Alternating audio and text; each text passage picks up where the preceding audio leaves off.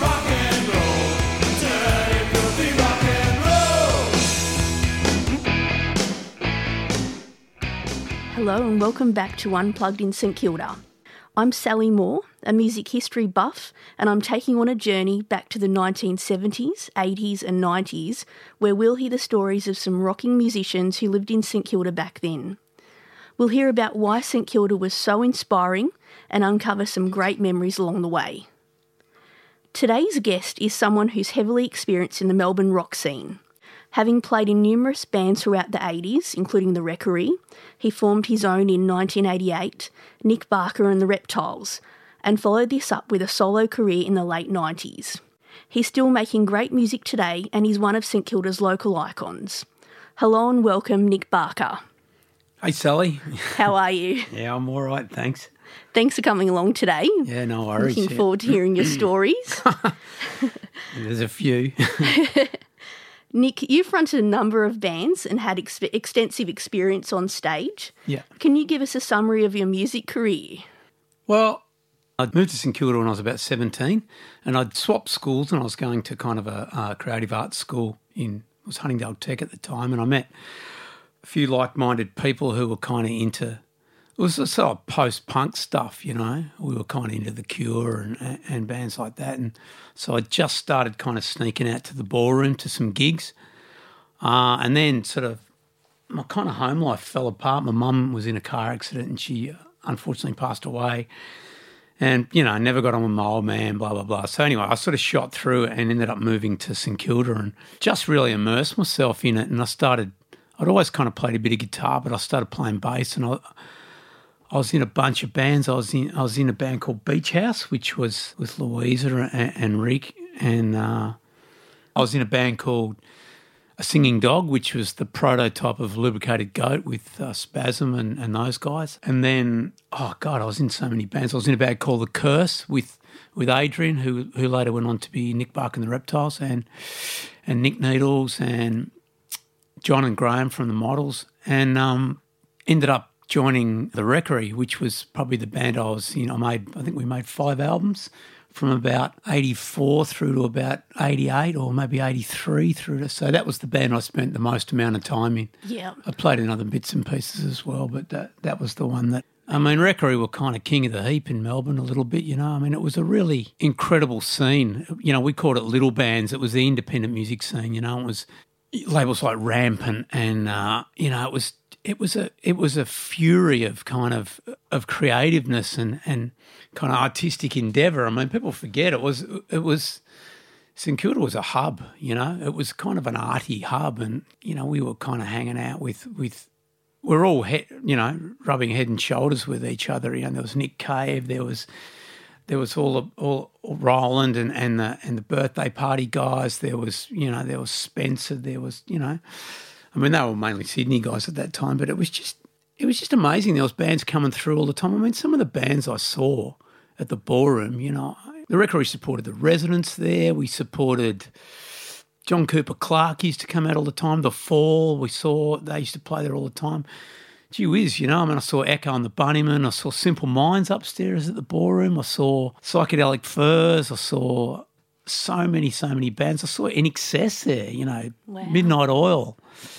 You know, Wreckery supported Birthday Party numerous times, you know. It was just, you could see 6 bands a night at the Seaview Ballroom upstairs and downstairs on a Friday and Saturday night. And, you know, I lost count of the amount of gigs I did there throughout the early 80s. So it was, you know, and there was squats you could live in. We all lived in a squat in Carlisle Street. You know, it's 4 old flats. God knows what they're worth now, but talking about it's hard. I kind of ramble because there's so much stuff in my head. You know, even driving up Wellington Street, it's like that. You know, it's just, yep. I live there. There's so many memories. Oh, such and such lived there. My first girlfriend lived there. Driving up Fitzroy Street's the same. You know, yeah. We had friends that lived in the Majestic. We lived in who lived all throughout that area. You know, yeah. You know, I can't kind of impress how much it shaped me as who I am today. You know, it shaped me as who I am as a songwriter. You know, and people kind of think of me as Nick Barker and the Reptiles, which was kind of a different beast. I'd had kind of, you know, 8 years of solid playing before I started Reptiles, and you know, I kind of was shaped and influenced by the people that I was around were just some of the most incredible songwriters in this country, you know. So my influence, you know, pub rock was something that I kind of came to later, you know. Whilst I'd done a lot of touring in Australia up to that point, you know, I was a roadie for Hunters and Collectors for 4 years, so... Right, okay. You know, kind of, so, you know, Mark and Greg Pirano were really good friends of mine at the time. So there was just that whole mix of people in and around St Kilda in the 80s. So it was, you know, there was some incredible stuff going on, you know. Yeah, that seems to be a common theme, you know, that St Kilda was such a hub for so many musicians to meet each other and play together and, you know, rub shoulders. We had PBS in St Kilda, you know. That's right. It was kind of, like I can remember going on PBS and Triple R, like, you know, in the mid-80s and doing interviews and, you know, doing stuff at the Prince of Wales, the Triple R nights and, you know, there's still recordings of it kicking around. People talk about the Espy. The Prince of Wales was equally as important as a venue, you know, back then. And, you know, we used to play, the people wouldn't even remember the venue. The venue's gone now, but, you know, Record did shows there like, you know, the Triple Bill with Died Pretty and Be Suburban. Huge bands would come and play there. That whole, you know, I seen, you know, Nick Cave there to 2,500 people upstairs at the venue. You know, I saw the Cult there in the early. I mean, you know, these venues are gone, but you know, they were huge, huge venues that had multiple stages. I mean, the venue had an upstairs and downstairs. You know, Hunters upstairs at the venue was something you know, with the floor shaking. It's kind of incredible, really, to think that it's just a shitty hotel now. And the Palace, you know, even though it wasn't a kind of iconic building, some of the gigs we did there and some of the gigs I saw there were just, you know, like you'd never forget them. Speaking of the Palais, I hear that you had a life-changing experience there when you saw The Cure as a kid. Well, that was the first gig I ever saw. Yeah. You know, and I was 16.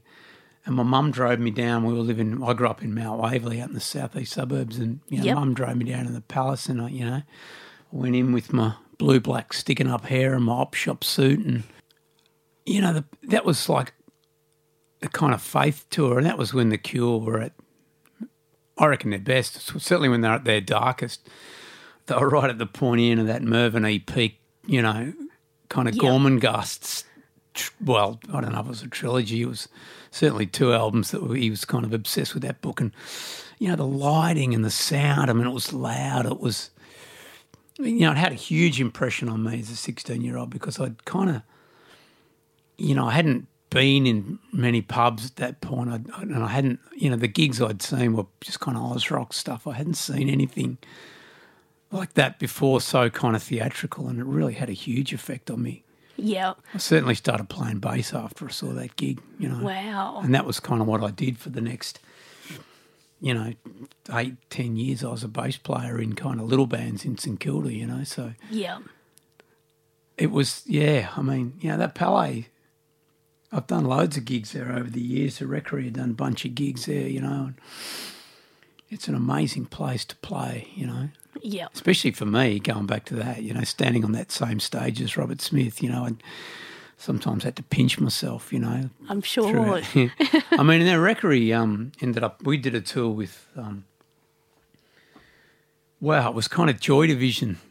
You know, it was Hooky doing the first Joy Division album with his son playing bass, and, you know, so it was, and we did the support, and it was, you know, pretty amazing standing up there and watching, you know, there's a bunch of kids in the audience with Joy Division T-shirts on, you know, totally getting what the Recreary did and was doing, even though it was kind of 30 years past the date, you know. So it's this weird kind of wheel, you know. Yeah. In that same kind of building that I'd seen all those gigs in. So Yep. Yeah. And I understand you frequently visited St Kilda as a child. My nana and pop lived. My dad grew up in Barclay Street, just down towards the beach there, you know, and that stretch. I can't remember what number it was, but it's probably not even there now anymore. But nana and pop lived down there, and my whole family on my father's side were from Port Melbourne and St Kilda, so they all lived in that area. Elwood, St Kilda, they all grew up there. So as a family, we'd have Christmases down there, and we'd all troop down to. My pop was a member of the St Kilda RSL, so like most RSLs, he'd always have free shit. He'd have free rides to Luna Park, and he'd always get cheap meals at the Ferry Stalk Chinese restaurant in Ackland Street, and so we were kind of always going and doing stuff, or he'd take me down to the RSL, and I'd have a lemon squash, and he'd have a beer with his mates, and tell war stories, and because he was in the First World War rather, and that's kind of like St Kilda was like really big, when Dad was growing up, and throughout the First and Second World Wars, it was that real, it was like Coney Island, right? And that's kind of what it was designed to be, and then it sort of throughout the 60s and 70s, it fell on sort of dark days, I guess, and, the thing then was moving out to the suburbs, right? And we all grew up in the suburbs, and that was the dream. Everybody wanted to, my family, my parents were no different.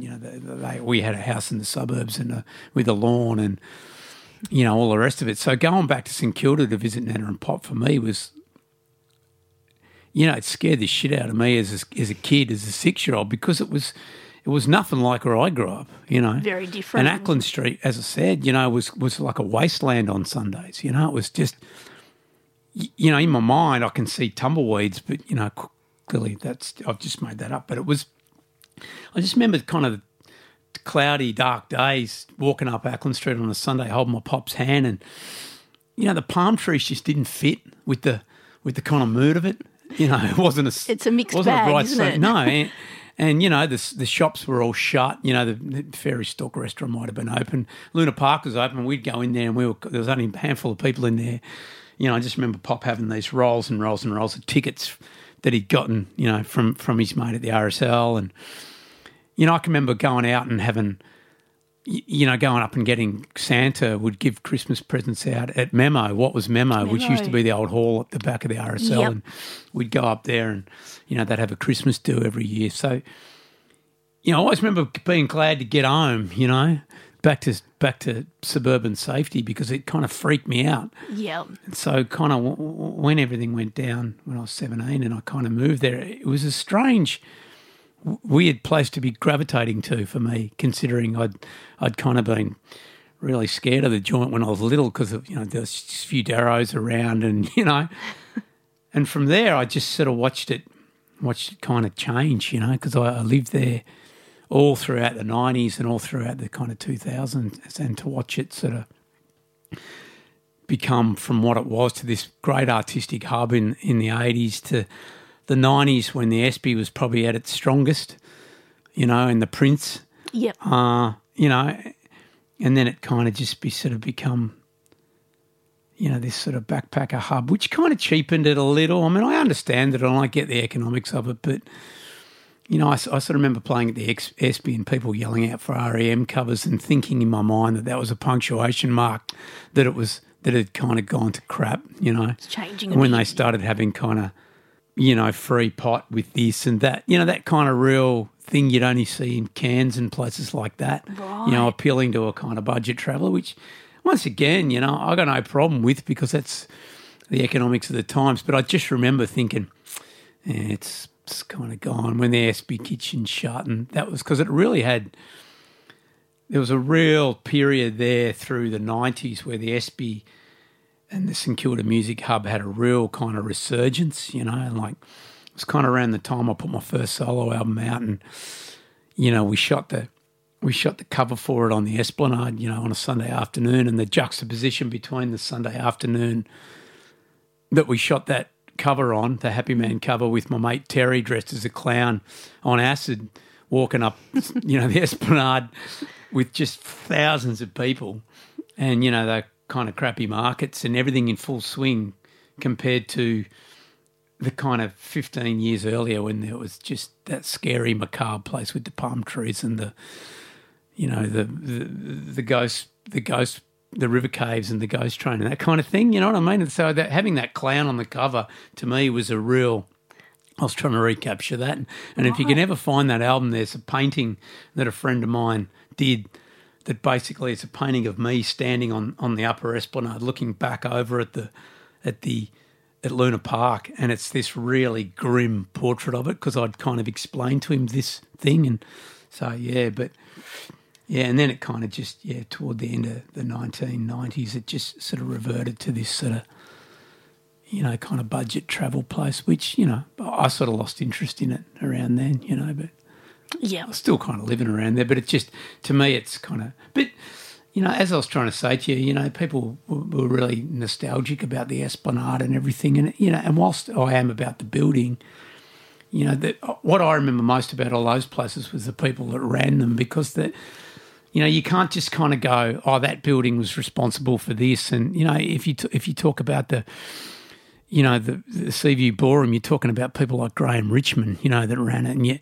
And if you talk about the Esplanade, you're talking about people like Trish Shoesmith, God rest her soul. And they're the people that had the passion and got up every day and booked the bands and made sure everything went right and wouldn't have cover bands on, and made sure that those Thursday nights stayed free where you could play to 900 people on a Thursday night in the Espy. Man, it was something special to be a part of, and most people I speak to now remember those nights, or when you could go out and play in the Gershon Room, or just, it was an interesting time, and the people that were behind it were the people that were passionate, and to kind of expect it all to stay that way is it's kind of naive. I understand it. I know, I completely understand it. And, I would have hated to have seen the SB bulldozed, so I'm glad they kept the facade and did that. But it was always going to be window dressing, right? You're never going to recapture what it was because it was people, The people. So I hope I'm making sense, No, 'cause they're the people that I remember, When I see Trish's son pop up on Facebook, I think of her, and I think of what she did for us. Yeah. And how she supported the bands, at the Espy. I don't think of the Espy itself per se. I mean, I do think of the sunsets and having a beer looking out and doing sound check and having the sun blazing in my eyes and feeling really good, I do think about that, and I think about all the friends and everything that I kind of have known there and all the experiences I've had. I think of Ian Ryland and X playing there on Sunday afternoons. I think of Pete Jones and Diana Kiss, with Ross Hannaford on Monday nights, and I think of all that. But I also think of, the people there, and I think of Big Robbie, the bouncer, and you know what I mean? So, yeah, I guess so. It's kind of like that, Yeah, I guess the people that were involved, like booking agents, and they're just as important as other artists that you played with. Well, they're the ones that had the job at hand. We just go up there and drink a dozen beers and just play rock and roll. That was the easy part. Yeah. The hard part was kind of balancing that with whoever owned it, and the balance sheets and the support of the local community. How do you quantify it? How do you know what works in a venue and what doesn't? Because I remember like that going, people forget that the Seaview Ballroom was a shitty old place. It's not like the George is now, and it was boarded up for a really long time in the 1990s, right? We did a Nick Barker and Reptiles clip there in 91 in what's now that George Front Bar.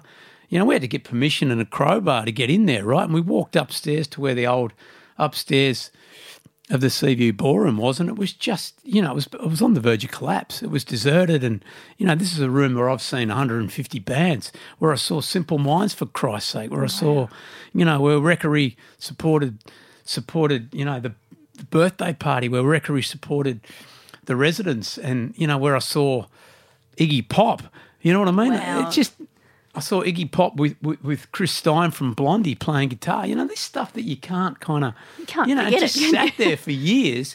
So, people aren't nostalgic about these joints is my point, People just see bucks, as we know. So like a venue is no different to a block of flats. People aren't going to lose money because they're kind of on some nostalgic thing. So people forget that about those buildings in St Kilda. They sat idle for a long time. The back half of the Espy, sat idle for a long time, And so, what they did with the reno, well, people can say, oh, yeah, they're trying to make money. But, I would argue that they're just working in towards today's business model, and they tried reasonably hard to keep the live music side of it.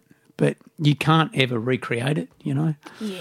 It's like trying to put a tiger in a zoo and make it feel 100% at home. It's just, you know, it's not going to work. So, I guess I've got the luxury of being 57 years old, so I can be nostalgic, you know. But kids today don't care about that. You know, they've got their own history they're making. And there's pubs like the Curtin and stuff that they'll lament in 10, 20 years' time, and that's music. I can only come at this from a music point of view, and I know that musicians are incredibly resilient, and you've seen that in the last 2 years, right? Yeah, you know? And especially in venues the are last 2 incredibly years. resilient. So, Yeah. you know, and pubs, venues, you know, they've shut and closed all the time, all throughout my musical career, you know, and this is, you know, you could talk the same about the Playroom on the Gold Coast, you know what I mean? That shut down and, you know, broke a lot of people's hearts, but, you know, the kind of memories of it and the spirit that made those venues kind of lives on. And if I can't, you know, I don't want to get too esoteric about it all because it's people that put those things on. So, Yep. you know, they're just rooms, right? You know, Yep. They hold a special place, though, don't they? they certainly do. So speaking of venues then, do you have a sort of a favourite one that you used to play in or still play in? Can't beat that front bar of the Espy. Front bar at the Espy, yeah. You just can't. Yeah. From a band point of view, I mean, here's another thing, you know, like a lot of places put venues on, say, oh, we're having live music, and then they'll put these shit kind of Tupperware, what we call Tupperware PA systems in them and, you know, never maintain them. And it's just, the Espy had really good production. It had really good sound guys, Oysters and all the people that Nick Marsden used to do front of house in there, you know. So you could go in as a band and play through some serious production, play loud, you know, and just really have a crack. You know what I mean? And you can't do that anymore in Melbourne. You know, there's not many places where you can play as a rock and roll band in Melbourne if you're starting out, you know, because you'll be told to turn down, you'll be made to play acoustic. You know, there's this kind of constant bureaucratic castration of rock and roll, you know, like where they don't let you do your thing. Yeah. So, but the Espy was just, you know, you could go in there and, you know, it sounds cliche, but you could go in there and rock, you know. Yeah. And I have such good memories of the place, you know, such good memories in so many different bands, through Nick Barker and Reptiles, through all different bands I've had. Wreckery played there when we reformed, you know, just tons and tons of different things that I've done there over the years. So, you know, and as far as look, playing at the venue was incredible too. Yeah. I mean, that was like incredible. The Palace that got pulled down. Yes. Like, I mean, throughout the 90s, I saw like Soundgarden there. I've seen Alice in Chains. I mean, big, loud grunge bands, you know. Nirvana I saw play there, you know. I've seen, and just a phenomenally good sounding room. People don't rate it because it was this kind of, you know, it was a sort of weird kind of, I don't know what year it was. It wasn't really that, because it's right next to the Palais. Yeah. You know, it kind of looked weird, looked like a kind of weird motel or something, but it was a really great sounding room and a great room to play in. Like Reptiles played there a bunch of times and, Yeah. you know, and the Palais, you know, of course. Any of those rooms, they're easily my favourite. I mean, you know, and even... You know, both stages in the Crystal Ballroom, downstairs in the Crystal Ballroom was an incredible place to play, you know. Yeah. Got a few favourites. Well, I guess that's where I cut my teeth, right? Yeah. But they never skimped on production, you know, and you can bang on about that, but anyone who's in a band will know what I'm talking about. You know, when you can feel the PA, you know, when you can kind of feel that when you're playing, especially when you're a bass player or a drummer, you know, you can kind of, you're aware that you kind of, you're making some air move in a room. That's when you kind of get your power, especially when you're in your 20s, you know. Yeah, yep. There's nothing worse than sort of doing all this rehearsal and getting up there and then being told to turn down by some squid who's, you know, got an iPad plugged into the PA. You know what I mean? It's just, my apologies to the fine production people in here, but do you know what I'm saying? I mean, you know, it was kind of, yeah, look, I know I'm rambling on, but No, that's I'm trying to get my thoughts around what it was like to be a 20-year-old and never having played in bands and then going into those places that really gave a shit about how the band sounded and had good PAs in there. And that for the early 80s, that PA in the downstairs, I'm racking my brains to think of the dude whose PA it was, but he it was serious W bins, you know, like it was like a triple four-way that was downstairs, and it was and upstairs, and they were great systems, you know. They were really good analog wooden boxed PA systems, you know, that you really could, you know, and seeing like see the birthday party in that room, you know, people forget they were a seriously loud band, you know. It was had such an impression on me.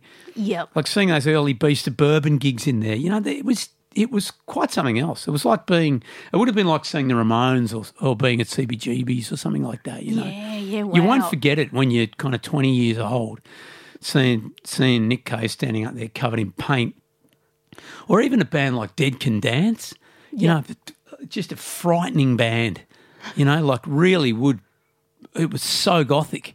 You know what I mean? Like but they were loud, you know. These bands were you know, people think they were sort of these dinky kind of post-punk bands. They weren't. No, and they were allowed to be loud. Yeah, there was no, you know, it was just, I don't know, I'm kind of, it really is quite, you know, now that you're making me think about it, you know, I just remember, you know, it's any wonder I ended up playing in bands, you know, because these were pivotal times. And, you know, it's the same as, you know, watching, you know, my kids now, how they respond to music that they like. But live music, I think that's the essence of what live music is.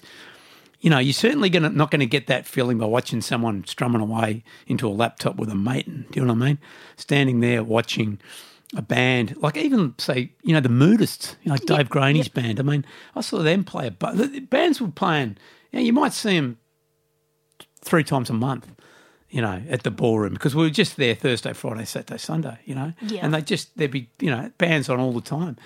And just great bands. Huxton Creepers, you know, like, I don't know. Oh, it sounds amazing. Hunters upstairs at the ballroom was something to behold. Like, that's kind of World of Stone days, you know. Yeah. When Greg was playing percussion, you know, it was really amazing. Great. Chevron was a good venue too. Yep. Well, I'm at it. There are a few. Not really qualifies St Kilda, I don't think. But so speaking of a different type of venue, back in 2016, you were involved in reliving another St Kilda icon's life, Bon Scott, at the National Theatre. You claiming him as St Kilda? I don't know. I think you got your hands full there. I think he was St Kilda East for a while. Well, he lived there. They lived in a house there for a little while. I mean, basically, you know, Sunshine he lived in. East Fremantle, claim him. Adelaide Hills, claim him. Everyone will take a claim. Yeah. But certainly ACD said he'd lived there for a little while. But, yeah, we did that show. It was unreal. I'll tell you where we did do it. It was at the National Theatre. National Theatre, yep. Now, that is an incredible place. Yeah. And we were like, you know, to do an AC/DC, it was kind of the same as Texas Man in Black. It was a narrated concert where it's me telling the story of Bon Scott's life, and we're doing songs all through Valentine's, all through Fraternity, right up to AC/DC. But we did that over a couple of weeks at the National Theatre, and we were loud, man. I mean, that is an incredible building too, you know. It's a beautiful building, inside and out, actually. Oh, man, you know, like it just incredible. So, like, to kind of do that there was, it was, you know, I guess you can equate Bon Scott with St Kilda, you know, if you're drawing a long bow. But it was, it was a really cool place. And, you know, that's kind of like, you know, just up the road from there is where we lived in our squat, you know, which was that was kind of an amazing. And every time I walk past that building, I sort of, you know, I kind of get a shivers on the back of my neck. You know? I bet, yeah. People forget that St Kilda was like that, you know. It wasn't always a really overpriced suburb to live in, you know. There was a lot of you know, what we call gentlemen's housing, they used to call it, you know, a lot of it.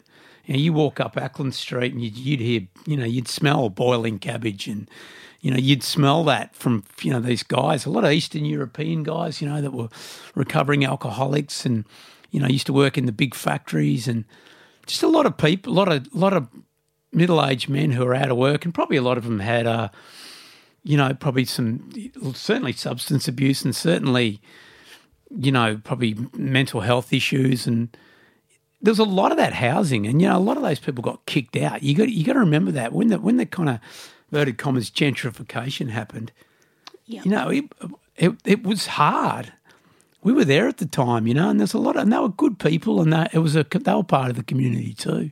But they got booted out, man, because those rents and that property value went up very, very quickly, like in the late 90s.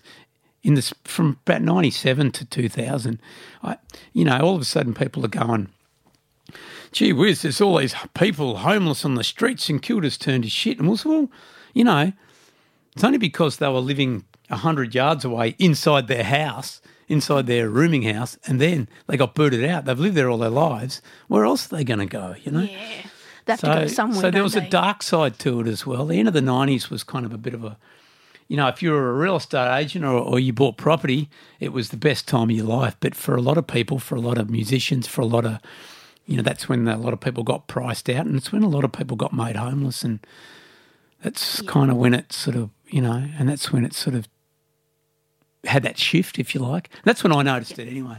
Yeah.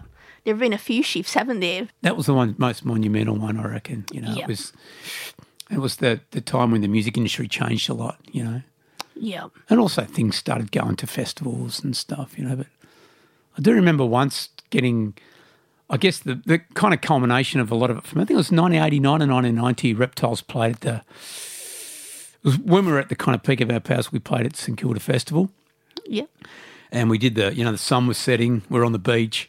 And I remember my auntie was Mayor of St Kilda at the time, right? So she served 2 or 3 terms as Mayor of St Kilda, Elaine Miller. She's passed now, but my dad's younger sister.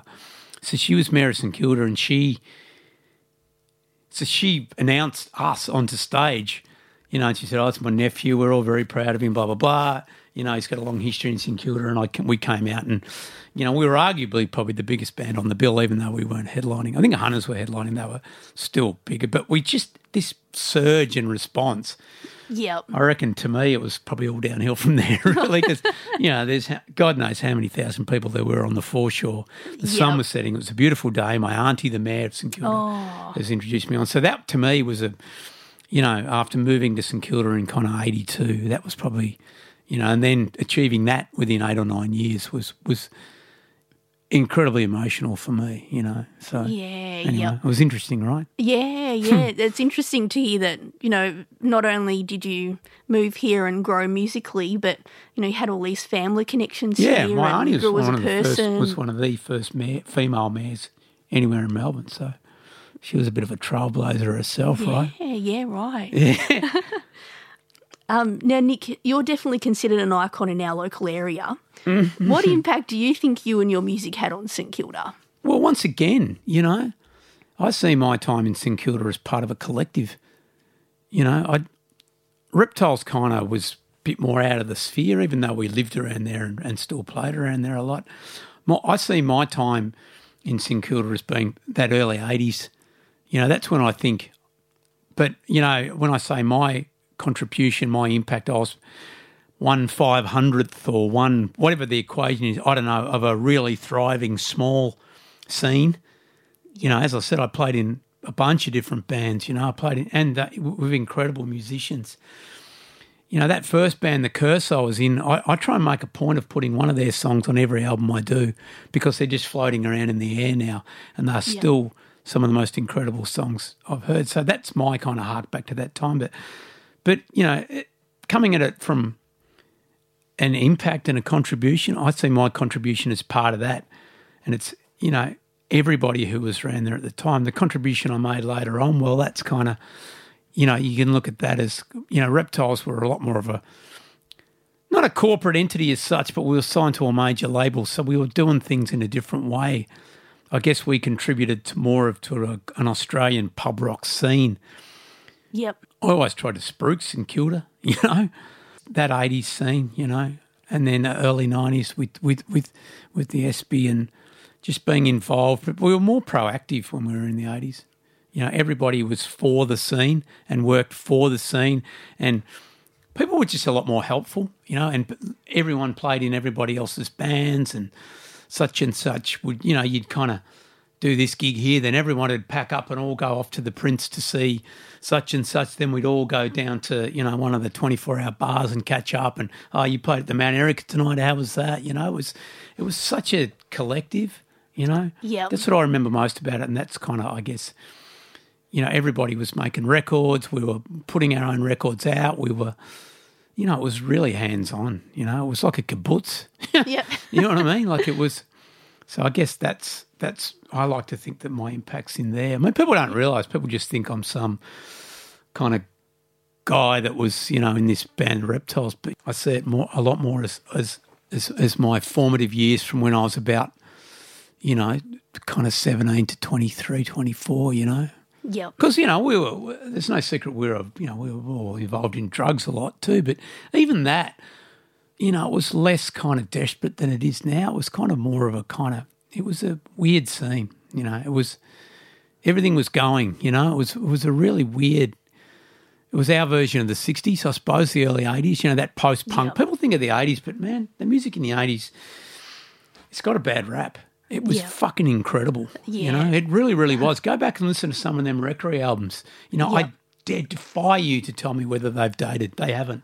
Yeah, In fact, they're probably sonically more relevant than they were throughout the 90s, so you should write a book.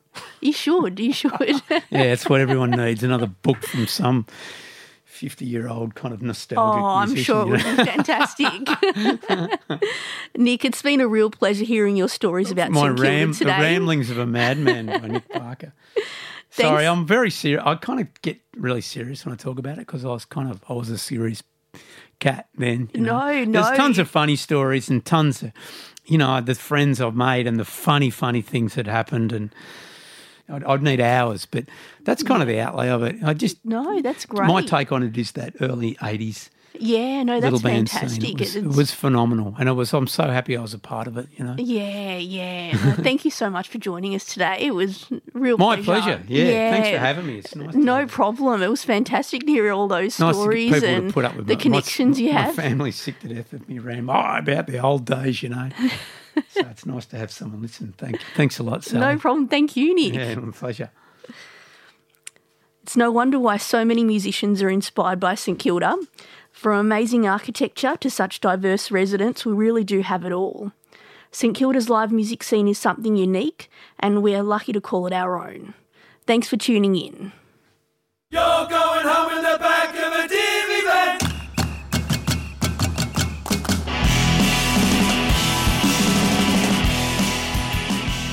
This podcast was recorded on the land of the Kulin Nation. I'd like to thank the St Kilda Historical Society and its committee for the opportunity to carry out this project and for all their support along the way. The Historical Society does a lot of work throughout the year to preserve the history of our local area and make it accessible for all. Members pay $20 a year to join and receive 3 newsletters per year full of information and great stories. They have events throughout the year including local history walks, talks and presentation of new research. See their website stkildahistory.org.au for more information. Our local council, the City of Port Phillip, does so much to support the magnificent arts here in St Kilda. A big thank you to the council for their funding in this podcast series as part of their Cultural Development Fund. Thank you for seeing the value of this project, and in particular, thank you to Sharon Dawson for your guidance along the way. We look forward to seeing the other projects from this round of funding come to fruition as well. Sending out a big thank you to the Animals for their assistance with the promotional side of this project. The Animals are a one-stop shop for advertising, brand building and idea generation and have collaborated with many companies both here in Melbourne and around Australia. See their website, theanimals.com.au for more. The Unplugged in St Kilda podcast was recorded at Big Ears Audio, 97 Wellington Street, St Kilda. I'd like to take a moment to thank Tony, Adrian, Laz and their team for doing such a brilliant job recording, editing and producing the series and for their professional advice along the way. And last but not least, I'd like to thank my wonderful volunteers who helped me put this series together, all the artists who gave their time for interviews, and to you, the listener, for joining me. I've had a great time creating this project and I hope you enjoyed it. Thank you.